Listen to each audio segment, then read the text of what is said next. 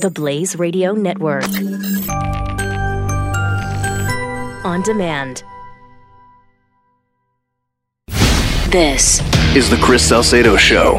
This moron in Texas, this Judge Nelva Gonzales Ramos, a loudmouth leftist Latina, an Obama appointee, rules yesterday that Texas's voter ID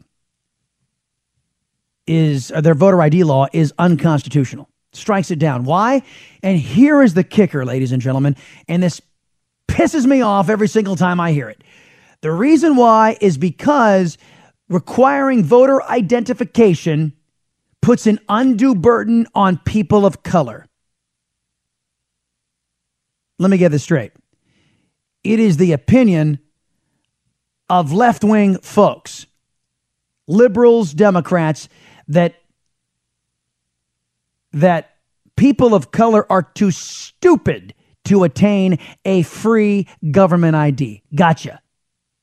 Thank you for clearing that up, Judge Nelva Gonzales Ramos. Whatever. It's you know what? And somebody brought up on one of the earlier shows, sent me an email saying, it's odd. These folks who are eligible don't have a problem signing up for the SNAP program or food stamps or any other type of government assistance. That seems to be well within their scope. But attaining a free state-issued ID, just can't do it. It's beyond their ability to comprehend. When are minorities going to stand up and say, stop it? Just stop it. I don't get offended by many things, but some judge, and I know the judge doesn't believe this. I know she doesn't believe anything she's writing. It's just an excuse to have Democrats be able to cheat at the ballot box. I know what's at play here. Don't get me wrong. I don't think their protestations don't hold any water. I get that. But to the point where they're going to be willing to call a whole set of minorities too stupid to attain a voter ID just so they can preserve the right for Democrats to cheat. Think about that. And how many of these so-called minorities are willing just to sit there and take it? And I can tell you why.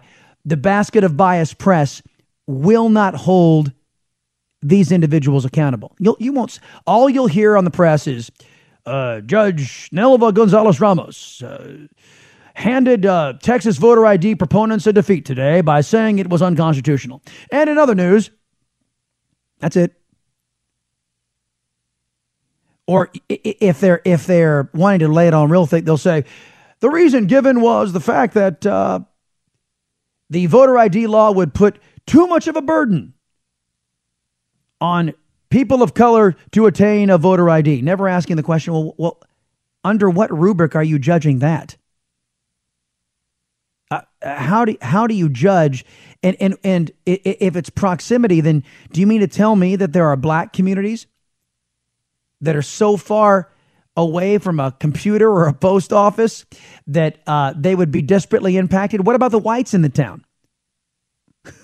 Wouldn't they be disparately impacted too? Just saying.